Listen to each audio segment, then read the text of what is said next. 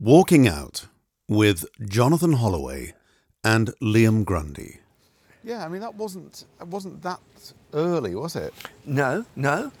You're talking about 1700s they're Yeah, still doing yeah.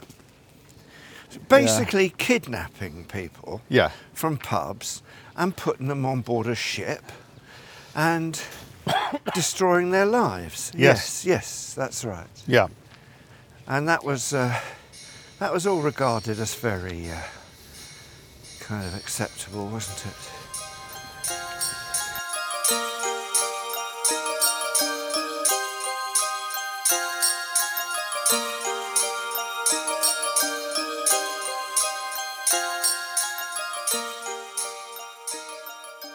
Not one for buying the whole British military kind of nonsense. That's not for me. Would you which branch of the services would you have gone Oh for? God!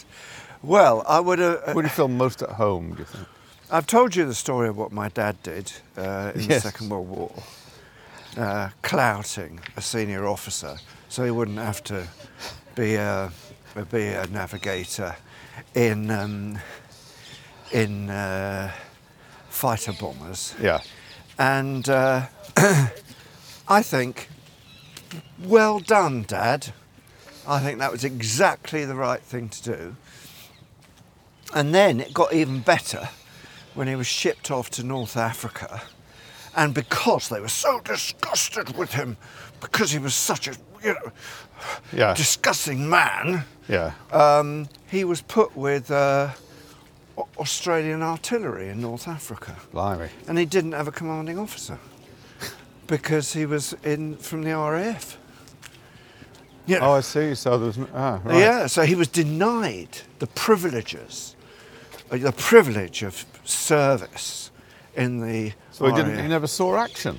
No, what he only saw Germans when they were surrendering. God, he must have been furious, mustn't he? Yeah, and when he was in action, but he was in action long distance artillery. Ah. So they never got anywhere near the enemy. Was he ever in Acton? He must have been in Acton, though. I'm sure he was in Acton more Yeah. than he was in action.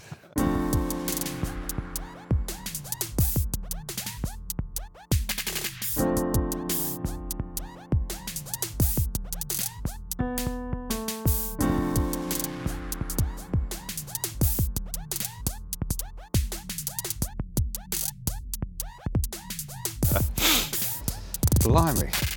Yeah, and he had time to, rather stupidly, what are you going to collect when you're in North Africa during the war? He collected walking sticks. Yeah. So he couldn't bring them all back. So he could only bring a few of them back. But I've seen photographs of him. He used to make up uniforms for himself. All right. So and then have his portrait done. A photographic portrait. So, he'd put like jodhpurs on and jackboots, and a Sam Brown belt, an Italian kind of officer's cap. Hands across the sea. Yeah. Yeah. And so, he had He was this... a walking entente cordiale. He just used to dress up. In flags of all nations. Yeah, and there's a completely inexplicable photograph of him with a lion cub, playing with a lion cub. Yeah. You think, where did you get that? What was that about? Wasn't a cat dressed up, was it? No, it's a proper lion cub. Wow. And there he is playing, oh, you lovely old lion cub, you. You think, bloody hell, what? No, he had a great war. And it all went downhill when he got home.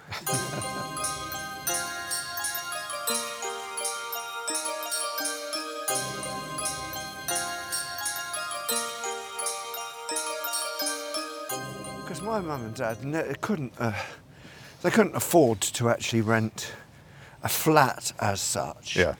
And such things were not that common. So they used to rent a bit of somebody's house. And my two brothers, their early years were in you know, in a kitchen and Yeah. what would have been the living room once upon a time, which was turned into the bedroom. And they moved around various. I think they're in 3 different addresses in South London, near Brixton. Right. But did I tell you that thing about the? Now I might be wrong about this, but after the Second World War, I think was it Sir Anthony Eden who was the Home Secretary? Was he the Home Secretary? He was involved in sewers, wasn't he? So Yeah. So he sent out, or whoever it was, sent out a memo to judges who were sitting on the courts around the country. What were they called? Circuit judges. Right. And that they had to stop hanging war heroes because all these blokes had come back from the Second World War traumatised with Yeah. PTSD, and they had weapons coming out of their, because Yeah. they came back with Lugers and Yeah, things, and they were shooting their families Wow. and then being hanged. And that was there was a kind of that became far too common, God. and so there were loads of people. There were loads of ex-servicemen were being hanged around the UK after the Second World War.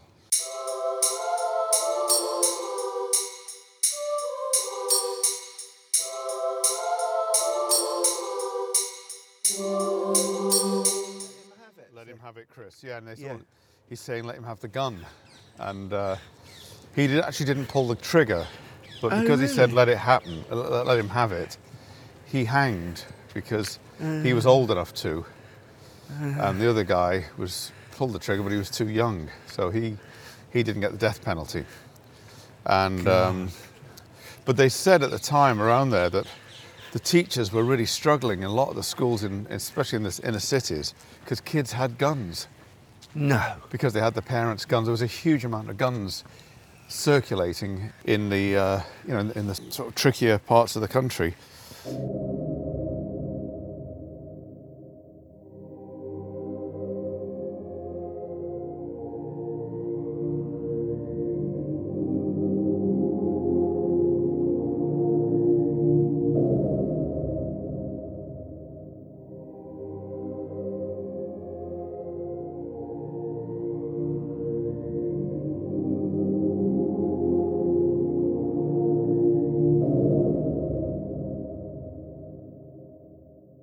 Of course, the pen is mightier than Oh, of course it is. Parker 51, can do far more damage. Yeah. Yes. So what was it you were going to say? Talking about people being hanged, Oh, yeah. Alfred Pierpoint, Oh, yes. Yes. the last hangman, Yes. Yes. He wrote a book, didn't he did. he? Yes. And when he got to a certain age and he was making a few bob, he opened, a lot of people did, he opened a pub in Oldham. He was actually, I think, originally from Yorkshire, but he moved to Oldham, Manchester, obviously been there strange ways. And he ran a pub and it was called Help the Poor Struggler. Oh, my heavens. And he used to, be behind the bar there and all this. And he was still doing, obviously there weren't as many people being hanged by then, Yeah. But he was still hanging them. And then he'd come back and, he'd get like a day return up to Wakefield Prison, hang someone, then come back and be in time. He said, I got back in time for the, to open the pub in the evening, and all this. In heaven, yeah. And they asked him about deterrence and the Yeah. deterrence of hanging. Yeah. And there was a guy who used to drink in his pub, Yeah. and they had a nickname for it, and he knew him quite well. They had nicknames for each other. I think he used to call him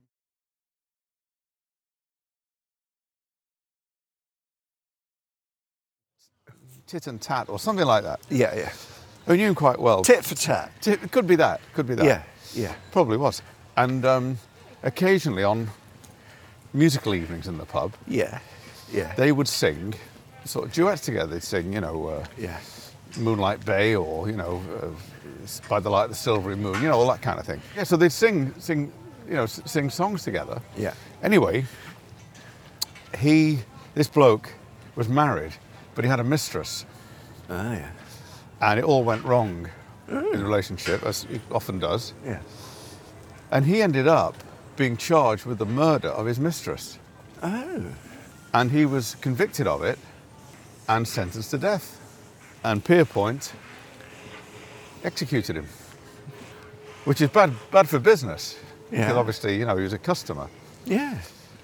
You don't want to be killing all your customers. So he'd been serving this bloke across the counter in the pub. Knew him quite well, had a word with him, knew him. And this guy also knew and heard tales from Pierpoint about what happens and how it happens. And Yeah. so he knew all the grisly details of how it happens.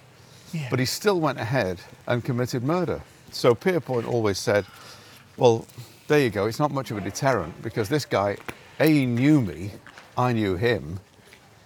He'd heard all my stories about what happens, yet he still went ahead and took someone's life. Wow. So that was why even Pierpoint said it wasn't a deterrent. The death penalty is not a deterrent. Well, that's interesting. Yes, because that was always the major argument for it, wasn't it? Yeah. Yes. Yeah, so there you go. Just thought I'd share that.